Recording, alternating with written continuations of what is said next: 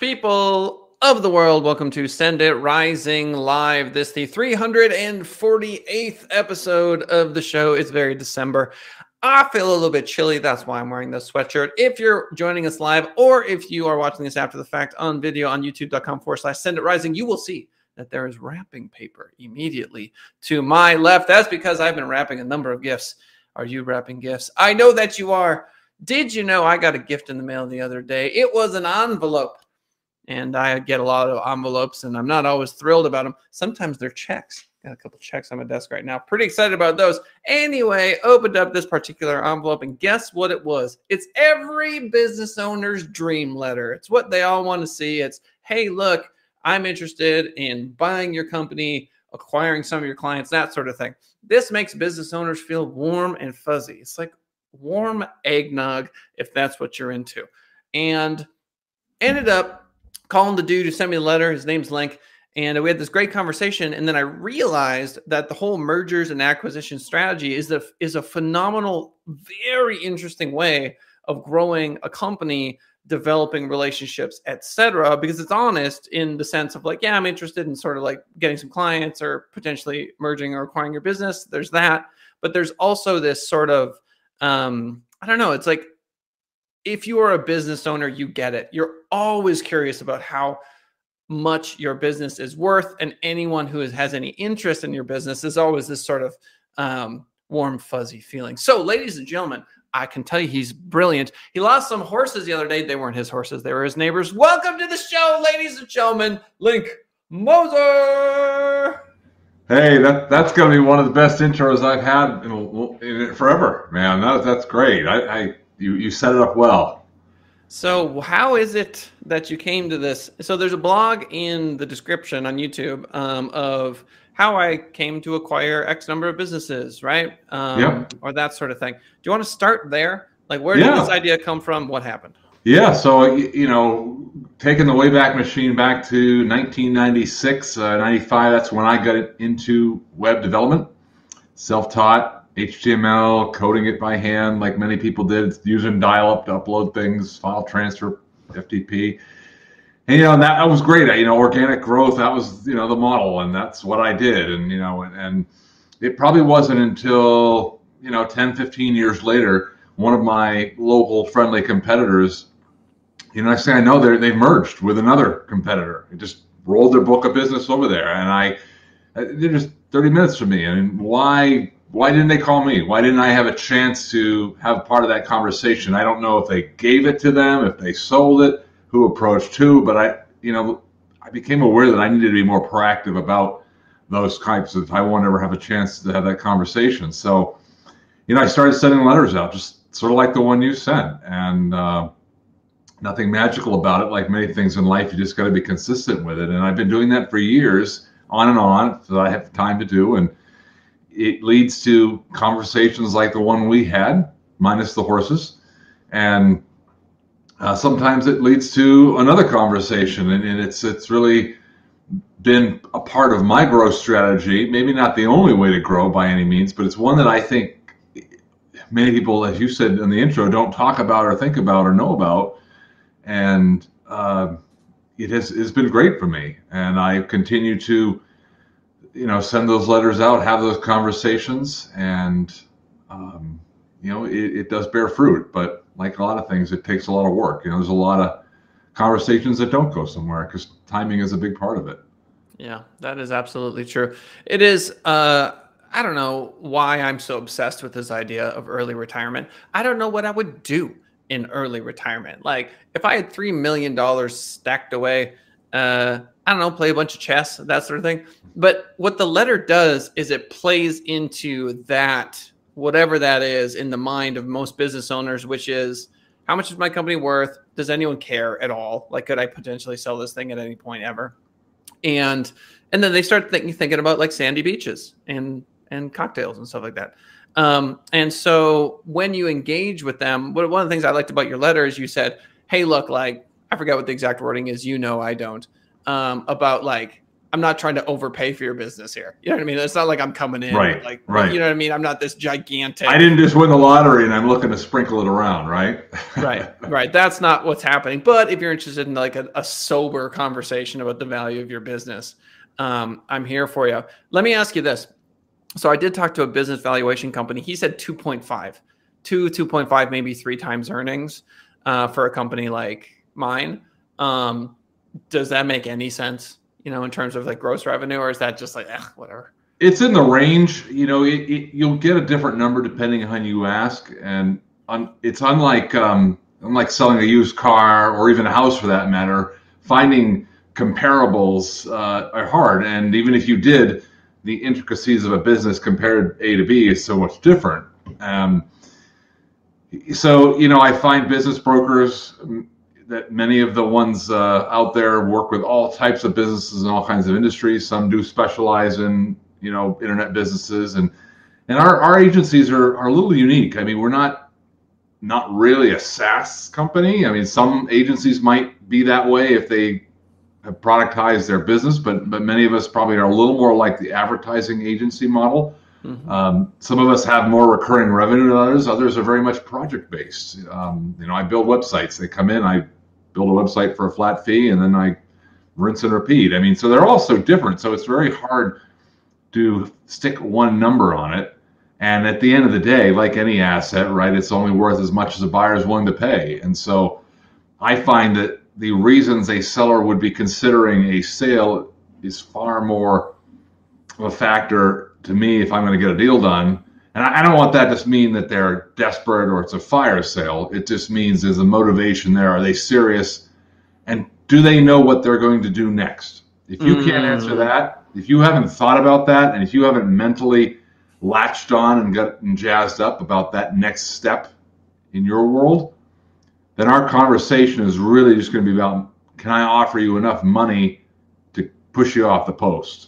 99% of the time I can't, because I don't, as I said in the letter, I don't want to overpay.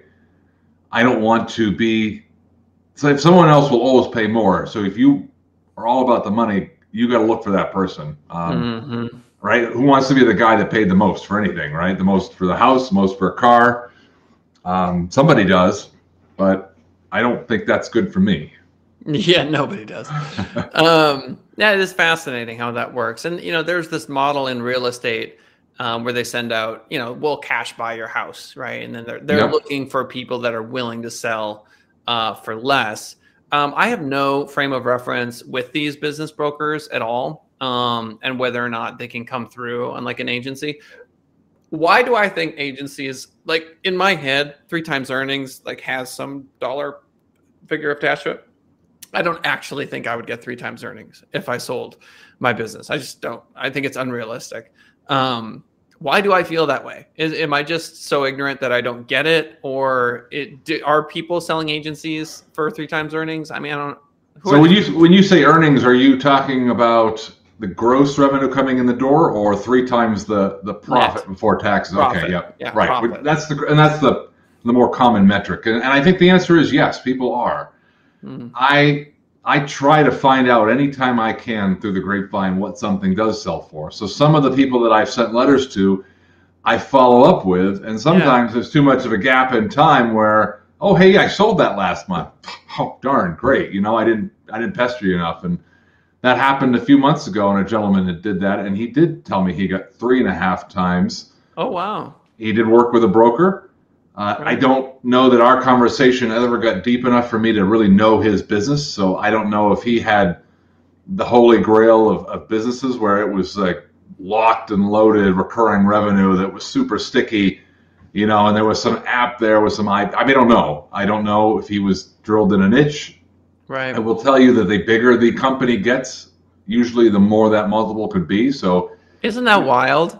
Yeah. I mean, if he had say 500, 600,000-700,000 a year in profit, then yeah, maybe, it was all recurring, and then yeah, sure, probably that could be 3.5 times. Well, then you got to wonder too. It's like you really got to be old and not want to do it anymore. Because if you're making $500,000 right. a year, You know, oh, here comes Lisa. That's so funny. It's my aunt Lisa in chat. She writes, I would imagine a lot of boomers want to consider selling their businesses. Boomers, Lisa. She could say it because she's a boomer. She's right, though. She's right. Yeah, I mean, if you're 62, 60, you know, you're kind of like, you know what, I don't want to do this anymore. And if it is making 500,000, you're just like, get me out of this thing. You know, I'm done. I think it's so funny to me. Like, there is nepotism in the world, obviously, and there's this sort of my heir will inherit the throne. But with an agency, you can't expect some 26-year-old to like step in and they're going to run, you know, they're going to be managing the 45-year-olds and the 50-year-old VPs. Like, good luck, dude. Right. Well, and that's the thing, you know, you know, Lisa's point to the boomers, you know, none of us can take our businesses to the grave, and no matter what age we are. And I did speak to another person who had a heart attack and had quadruple bypass surgery. I mean, so life events can happen to all of us at any age that do make us think, gosh, you know, do I want to be schlepping websites and resetting email passwords for the next 10 years? You know, I mean, some people will argue that the business throws out enough cash flow over the course of one's working years that by the time you've amassed enough, you're just looking to dispose, may not be the right word, but to move this thing along. So in that case, that somebody be making $500,000 and someone's going to offer them, you know, almost $2 million cash to be done with it. I don't know, right? That's very appetizing. Yeah. Right. You're right. You and I are sitting here saying, why would you ever give up $500,000 a year in cash flow? Yep. And I'm not at that age point. I mean, I've got kids in college and down the road, so I'm, you know, keep the cash machine running. I mean, unless that number is such enough that you wouldn't have to work again, like you said, you know. But for most of us with small agencies, that's never going to be the case. And most of us are very intertwined enough with our business. You know, I always ask the question, how long can you disappear from your business or go on vacation before, you know, something happens? Right. Yeah, it's true. It is fun. I don't know, like wishful thinking is a negative term. People throw that around a lot. They're like, oh, it's just wishful thinking, you know? And then you've got your law of attraction people that are like, no, you must see it in your brain and experience it, and then it will come true, you know?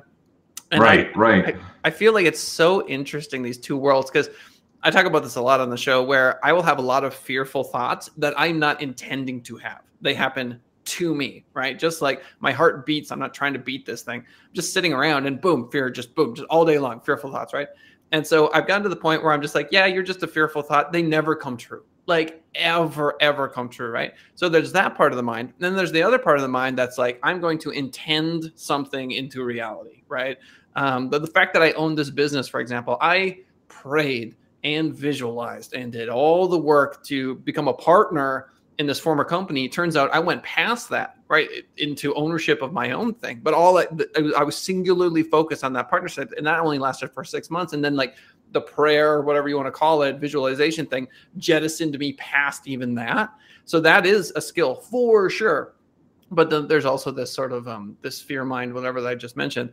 But the reason I'm talking about this is in that sort of manifestation mode. I do that all the time on the mergers and acquisitions front. I'm always like, how much is it worth? I'm so curious. Like, you know, and I think a lot of business owners play that game because they look at their business as an asset, but it's so different from real estate, right? Mm-hmm. It's so different from a car. There's no blue book. It's like, who are these people going around buying these? You know, that's why it's such a fascinating conversation to me, because you live in this world all the time. So I don't know. I mean, do you find anybody in their 30s and 40s that sell and get out and just like take a day job?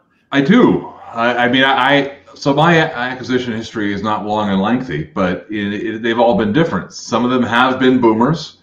Some of them have been spin outs or carve outs. So a company may be carving out a book of clients because they're going in a different direction strategically. People are changing industries. So one gentleman was changing industries.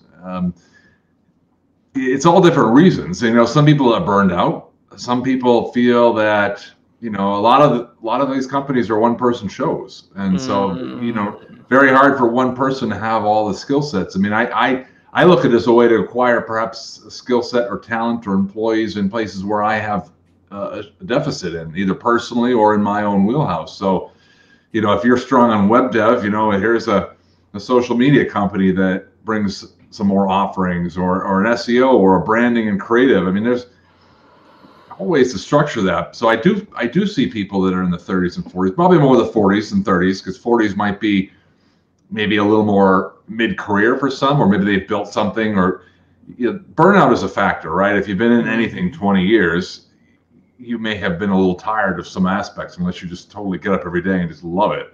I think it's human nature, right, to desire and quench some different things and changes. And when you start feeling like half of your life's behind you, you look in the mirror and say, do I want the final half to be exactly like the past, doing the same thing every day, or is there something I've always wanted to do, like playing the guitar or cooking, in a restaurant? Who knows, right? Right. I think Chippendale. Yeah. I think most people fall in like the male stripping category at that point. Yes. They just go full Chippendale. Yep. That's right. Right. In their 40s. That's what right. I hear. That's what I hear. You hold it off long enough, you say, what the heck, right? I'm going to do some sit-ups.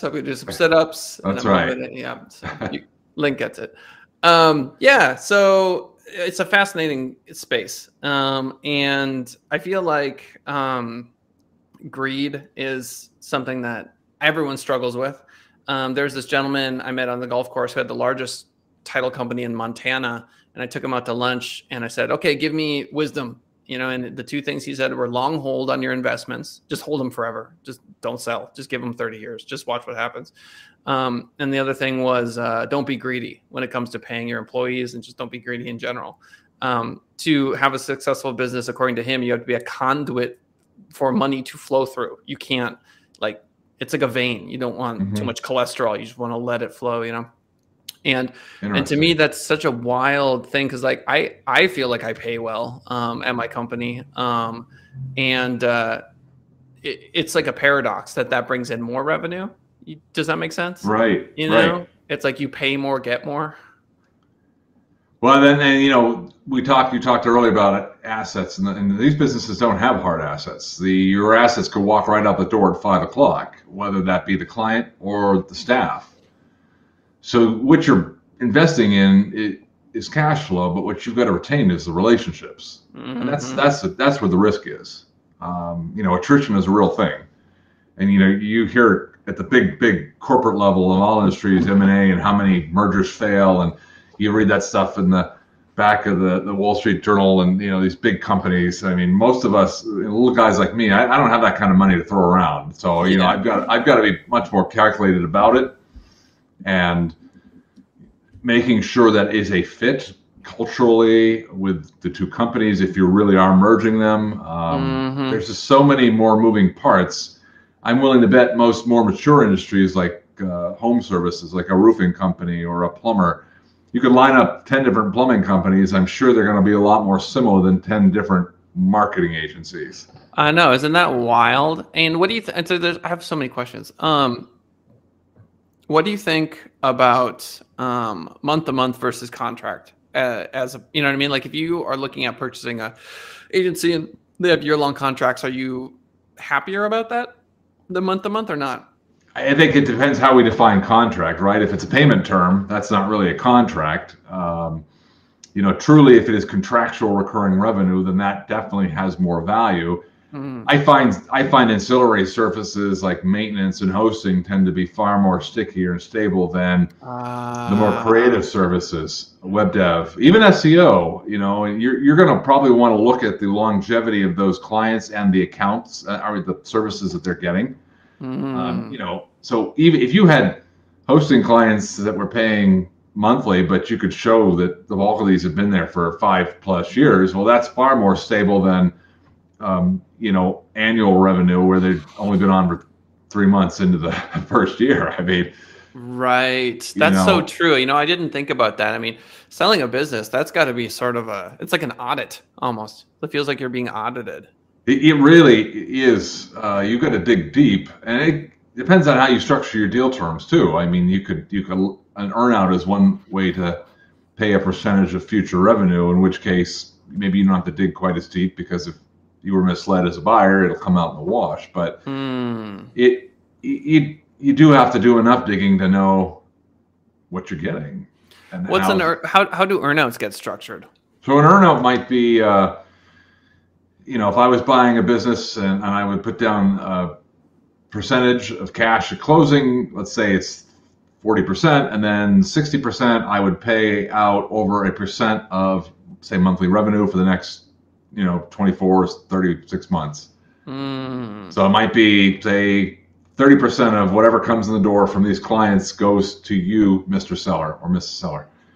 And that way it's variable, right? So you are going to have an incentive to make sure that I'm the right fit for your company. You're going to have an incentive to make sure that we work together to transition these accounts and the team. And if everybody's selling growth too, and usually when you're taking it over, the business is not usually doing this. It's flatlined or sort of slowing. So now that seller feels like you are bringing the new energy to the table. They're excited. You're going to go, double my hosting fees because I haven't changed them in 15 years, and you'll be able to sell SEO to everybody at $1,000 a month. Doing stuff that they couldn't do when they own the relationship. And it's I wish it was that easy, but it isn't. Right, of course not. But if you were to work together and in a perfect way do that, that person should also benefit from that upside with a true earnout. Now, you could put a cap and a ceiling on either of those. But I personally like to keep it fair. So if there's no floor on the cratering earnout, there shouldn't be a ceiling on if we do work together and build this up. Right. But usually they're exiting for a reason. It's not to keep, being in sales. So you hear a different story on the front side than you do after you sign it's just like an interview. It's got to be. It is. Know what I mean? Oh, I have learned. We're going to work together. We're going to make you, this will be awesome. And then they just check out. Just 100% check out. Yeah. No, totally. I mean, it's natural. That's going to happen. It's senioritis is what it is. Remember that? Yes. In high school? Where you're just like, I'm done. This is, that's like right. that final semester where it doesn't even matter for college, like what grades you get, like doesn't, you've already been accepted to your college. Correct. Yeah. Like, what am I doing? As long as you don't burn the place down and they graduate you can coast. That's right. Fascinating. Because every article I've ever read, it says, "Oh, you better have contracts, otherwise there's no value." And I'm like, BS, It's total BS. It's so stupid because again, if I can show I've had this client for 6 years, is that more valuable or less valuable? It's just, I don't know how you would transition a team over. Like I that conversation to me sounds crazy to go to staff and say, "Oh, by the way, don't go look for another job, but here's, there's some guy's going to come buy this. You want to meet him?" I mean, that just sounds insane to me. Like, how could you do that to these people that are working for you? They must be going like, "What are you smoking, dude?" That you think they might. Okay. They might. I mean, how do you keep them? How do you retain them? I mean, you could get creative with employment contracts or some back-end bonuses, as if there were key people there. Right. You might not merge the two companies. You might just run company B all by itself and just leave it with the same brand and the same name and not try to roll that into company A. Right. That doesn't confuse people quite as much. But those employees could walk out the door any day they want, right? Yeah, of course you don't own people. You can't sell people. That's why I'm just saying, as a buyer, I would feel so terrified that would happen. That like these key people, they have the relationships, they do all the reporting, they do all the work. They have all the, it's all custom. You can take the clients and go right out the door. Yes, exactly. Like they're just like they're just calling them up, like on a Tuesday, just be like, "Hey man, like they're acquiring." You know what I mean? It's all hush hush, and then like just goes away because it's just relationships. Do people are they just more ethical than that? Are they just, how does that work? That's where I think personally, I find comfort in some kind of earnout. So if you sell me something that's making $100,000 a year and it turns out it's only making 50, well, you're not getting as much. Right. So you better be incentivized to help me, and I'm going to want to get out there and meet your team, and I'm going to try to do everything I can to build rapport and trust with them so that they feel like, all right, my job isn't changing. This new guy, he's actually got some new ideas, and he's not coming in. But sometimes some merger, if it truly was a merger, people might lose, right? You might have all the team you need, and somebody, you don't want the overhead of someone else's payroll because you've got enough capacity. You just want to buy their top line revenue and their clients, and And so, yeah, no, Link, I don't need your guys, no, don't worry about it. Because you're looking at that and saying, that expense is right out the door, so that's more profit for me. Right. That happens too. And I personally feel like you should be upfront with what your plans are for a company when you're talking to somebody, because most people I talk to, they really care about the clients and their staff as almost, if not more than the money sometimes. And oh, totally. Oh, make sure people are taken care of. Yeah. Yeah, my staff they're just the most incredible human beings on planet Earth in my world. You know what I mean? Right. So you want to make sure they're taken care of, and I think you could put all that stuff in the agreement. Could you say, well, don't fire Susie, for the first 6 months? Well, what if Susie doesn't perform? Right? I don't know how that works. I haven't crossed that bridge myself. I feel like, you're starting sort of new with people, and but I do feel like there's a bit of a partnership with the exiting party too. So you do have to kind of dance and work together. However that shapes out. There's many ways. Some people keep the exiting person on. You might go from owner to employee, and you might be on salary, and that may be part of your exit strategy. I personally like to see the person out the door sooner than later, because that's why they're doing this. And if they're still working for me, most entrepreneurs don't always make the best employees. We got to work for ourselves, not to go and work for someone else for less money usually. Right. Now, again, maybe that's part of the deal, and maybe you've just written me a big check and I'll suck it up. But, eventually I feel like you got to stand on your own 2 feet when you acquire something, and the sooner the other person's out the door, the better you're going to have a chance of building your relationships. That's so wild. It sounds so risky, but those things that feel risky, sound risky, often have phenomenal rewards on the backside. Both ways, right? Yeah. I think what you hit on is exactly why I think it's hard to get deals done. It's because if you are selling and you've never bought, you've never been in the shoes of the buyer. Mm-hmm. Go out and buy a few digital marketing companies, have a few crater on you, and then when you're selling, you're going to have a little more sense of how it's would feel. And so brokers, 3.5 times, 3 times, they've never bought one of these before. They've never even been in this industry. And so sometimes I feel like, that's a little hard to stick a number on it if you don't know where the risks are. But people are always, they're putting Band-Aids on stuff, man. I bought this townhome, and there's this pressure valve plumbing thing that deals with whatever, some plumbing thing. Anyway, I go out there and they tape the living out of this thing. Like, you know what I mean? And the home inspector didn't see it. And then the garbage disposal is leaking, but you can barely tell. And people just run around and they're not going to spend $600. I spent $600 on the plumbing thing, but you can clearly tell they just tried to make it not visible for the inspector. Yeah. They're trying to get away with stuff, Yeah. And, people selling these companies, how are they any different? This is one of the biggest sales of their life. They're trying to maximize their dollar amount too. And, they're going to put Band-Aids on stuff and try to make it look prettier than it is. And all with a smile. Hey. And some brokers are going to validate that, because the broker is going to say to you or I, hey, I can get you 3.5 times X, because they work by commission. I'm not knocking brokers, but they're in the mindset of I can get you that. We'll get it to the market. I'm going to get a good commission. And then they're thinking, if we don't get it, well, I'll just be there with you when we lower the price. And right. And maybe they do get it. The market, there's definitely the seller's market for many business owners of all industries right now.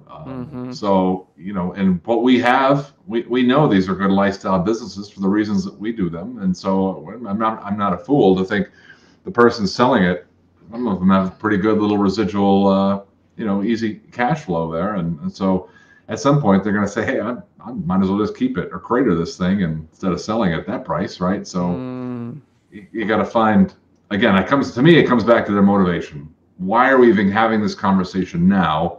What in your world, am I going to be able to help you solve a problem or get to somewhere where you want to be by taking this off your hands? And if I'm able to give you back all that time and get it off of your mind and your shoulders, that's the conversation I want. But if you're like, I don't really want to sell, but if you threw enough money at it, I'd think about it, that's not going to go anywhere. Right. Right. That's so interesting. Yeah. Fascinating stuff. Final minute. If you are a marketing agency owner and you want to chat with Link, I highly recommend that you do, especially after having listened to this. Or who do you know that owns a marketing agency that might be interested in selling, or just having a conversation with Link about clearly, he knows a lot about marketing, web development, FTP file uploads, Dreamweaver. That's right. Front page. That's right. Or other, internet marketing stuff. But Link, we're running out of time. I want to make sure you have a chance to tell the folks how to reach you. How do they do that? Yeah, I'm on LinkedIn. Pretty easy to find with my name. You can email me directly at link@windhill.com.